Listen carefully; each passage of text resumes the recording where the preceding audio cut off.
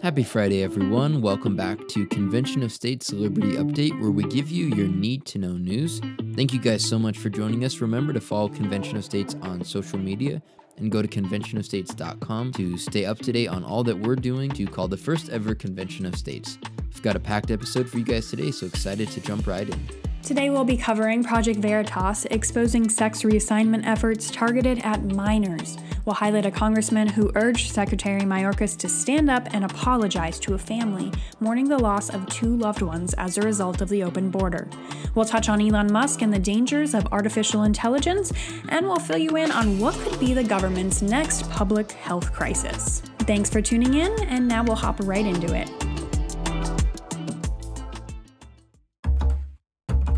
The first headline of today is Project Veritas exposes sex reassignment efforts targeted at minors. This is a shocking new report from the investigative group Project Veritas that brings to light just how far the LGBTQ health community is willing and in fact eager to go to quote-unquote trans our kids. Many of us brush off reports that minors as young as 13, 10, and even 8 are being medically transitioned. It's not that we don't care, we just don't want to believe it. So we turn a blind eye and pretend everything is fine, but everything is far from fine in America today. We are actively mutilating our young people's healthy, God-given bodies. We push them to embrace transgenderism, securing lifelong patience in the process. Their trauma and scarred bodies become the medical community's huge profit. To watch the shocking undercover footage from Project Veritas, go to the Convention of States blog and find the story titled Project Veritas Exposes Sex Reassignment Efforts Targeted at Minors. The footage is truly heartbreaking. For the sake of our kids, this madness must be put to an end. Thankfully, many states have begun pushing back against the radical LGBTQ agenda, banning so-called gender-affirming medical care for youth. But here's the bad news. The federal government is pushing back hard. According to Joe Biden, to ban doctors from prescribing puberty blockers, hormone therapy, and sex reassignment surgeries for minors is, quote, close to sinful, just terrible, and cruel. He encouraged making LGBTQ rights, in other words, an underage child's ability to irreversibly destroy his or her body, national law. Quote, you mess with that, you're breaking the law, and you're going to be held accountable, the president threatened. In the hands of an out-of-control federal government, the radical LGBTQ trans the kids agenda is one of the greatest threats to our nation in American history. Even as states like Florida, Tennessee, and many more are working to protect our kids, we must shrink Washington, D.C. back to size, or all will be in vain. Well, quite an intense moment played out this week during a hearing on the southern border crisis. A Texas representative asked Secretary of Homeland Security Alejandro Mayorkas to apologize face-to-face to a family who recently lost their 7-year-old daughter and her 71-year-old grandmother at the hands of an illegal immigrant. The tragic deaths were taken at the hands of a human trafficker transporting 11 illegal immigrants over the southern border in the back of his truck. 3 family members attended the hearing on Capitol Hill on Wednesday, wanting answers. Take a listen to Texas Representative August Flunger and what he said to Mayorkas. A 71-year-old grandmother and her 7-year-old granddaughter were on their way home after a play date. Their names were Maria and Amelia Tambunga. Maria is the mother of 2 of my constituents. As Maria passed through the intersection of State Highway 163 and I-10 Service Road, Comer blew through a red light and struck Maria and Amelia's vehicle. They were pronounced dead at the scene along with 2 other people. After law enforcement secured that scene, it was revealed that Comer was a human trafficker smuggling 11 illegal aliens in his truck, evading the law. Mr. Secretary, the Tambunga family is here today. Mr. Mayorkas, will you turn around and offer them your condolences and an apology for the failure of your administration that led to the death of their loved ones? They're right there. They're standing right there.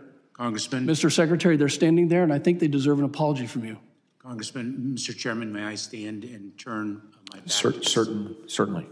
Mayorkas addresses the family briefly, and then the Texas representative asks Mayorkas if he would be willing to meet with the family after the hearing in his office. You can watch the full video on the Convention of States blog. This sickening outcome could have been prevented if Mayorkas and the Biden administration were serious about securing the southern border.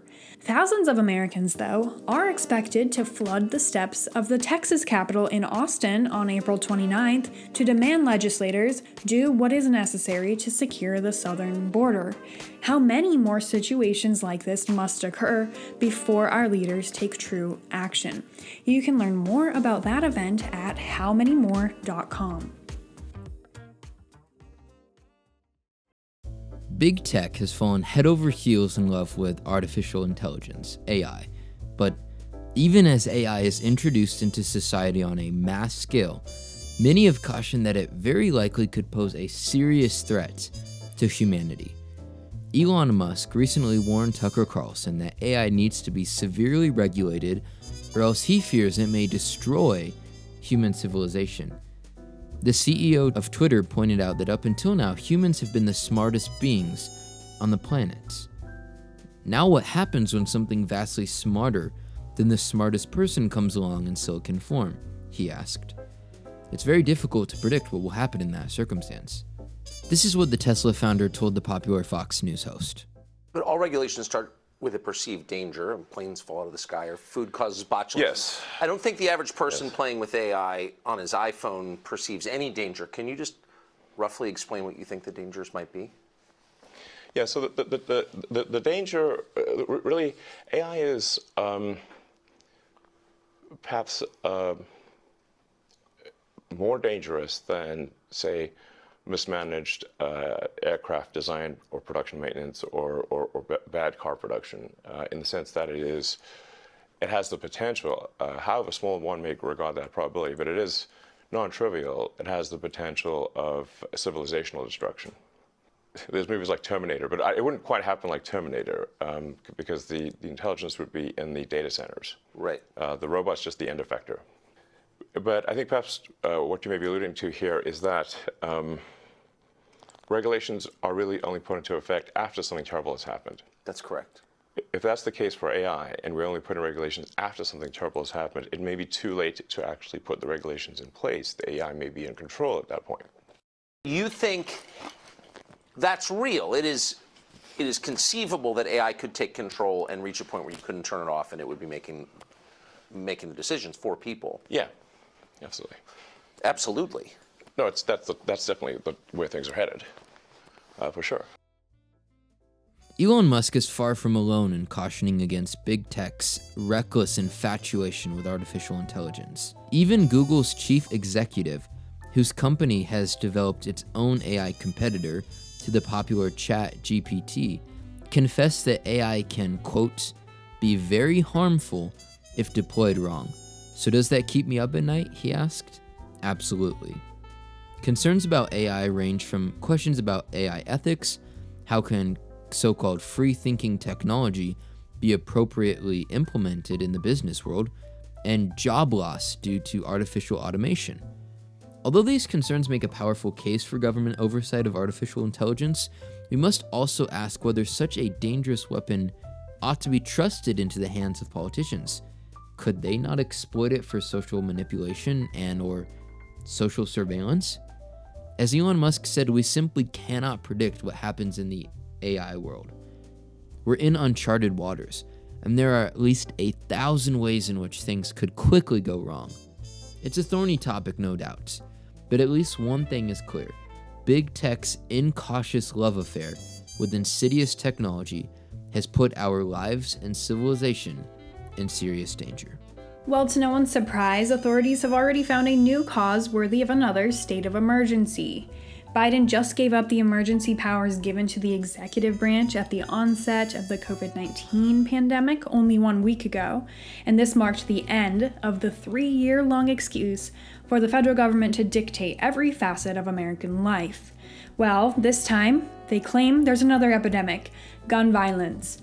Representative Cori Bush, who is a Democrat from Missouri, suggests the government declare a public health crisis, again 1 week later, in response to gun violence. She failed to mention any possibility of a mental health epidemic.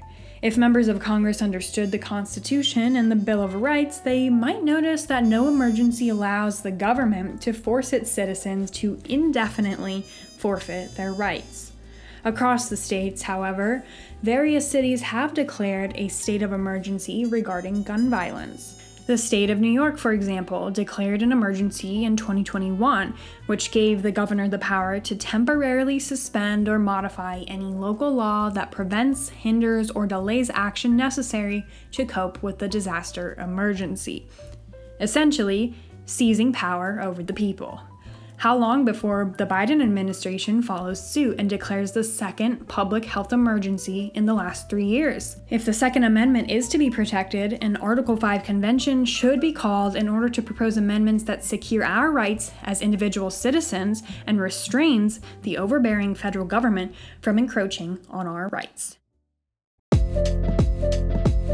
Thanks everybody for tuning in to this week's episode of the Liberty Update. We'll catch you back here next Friday for more of your need to know news.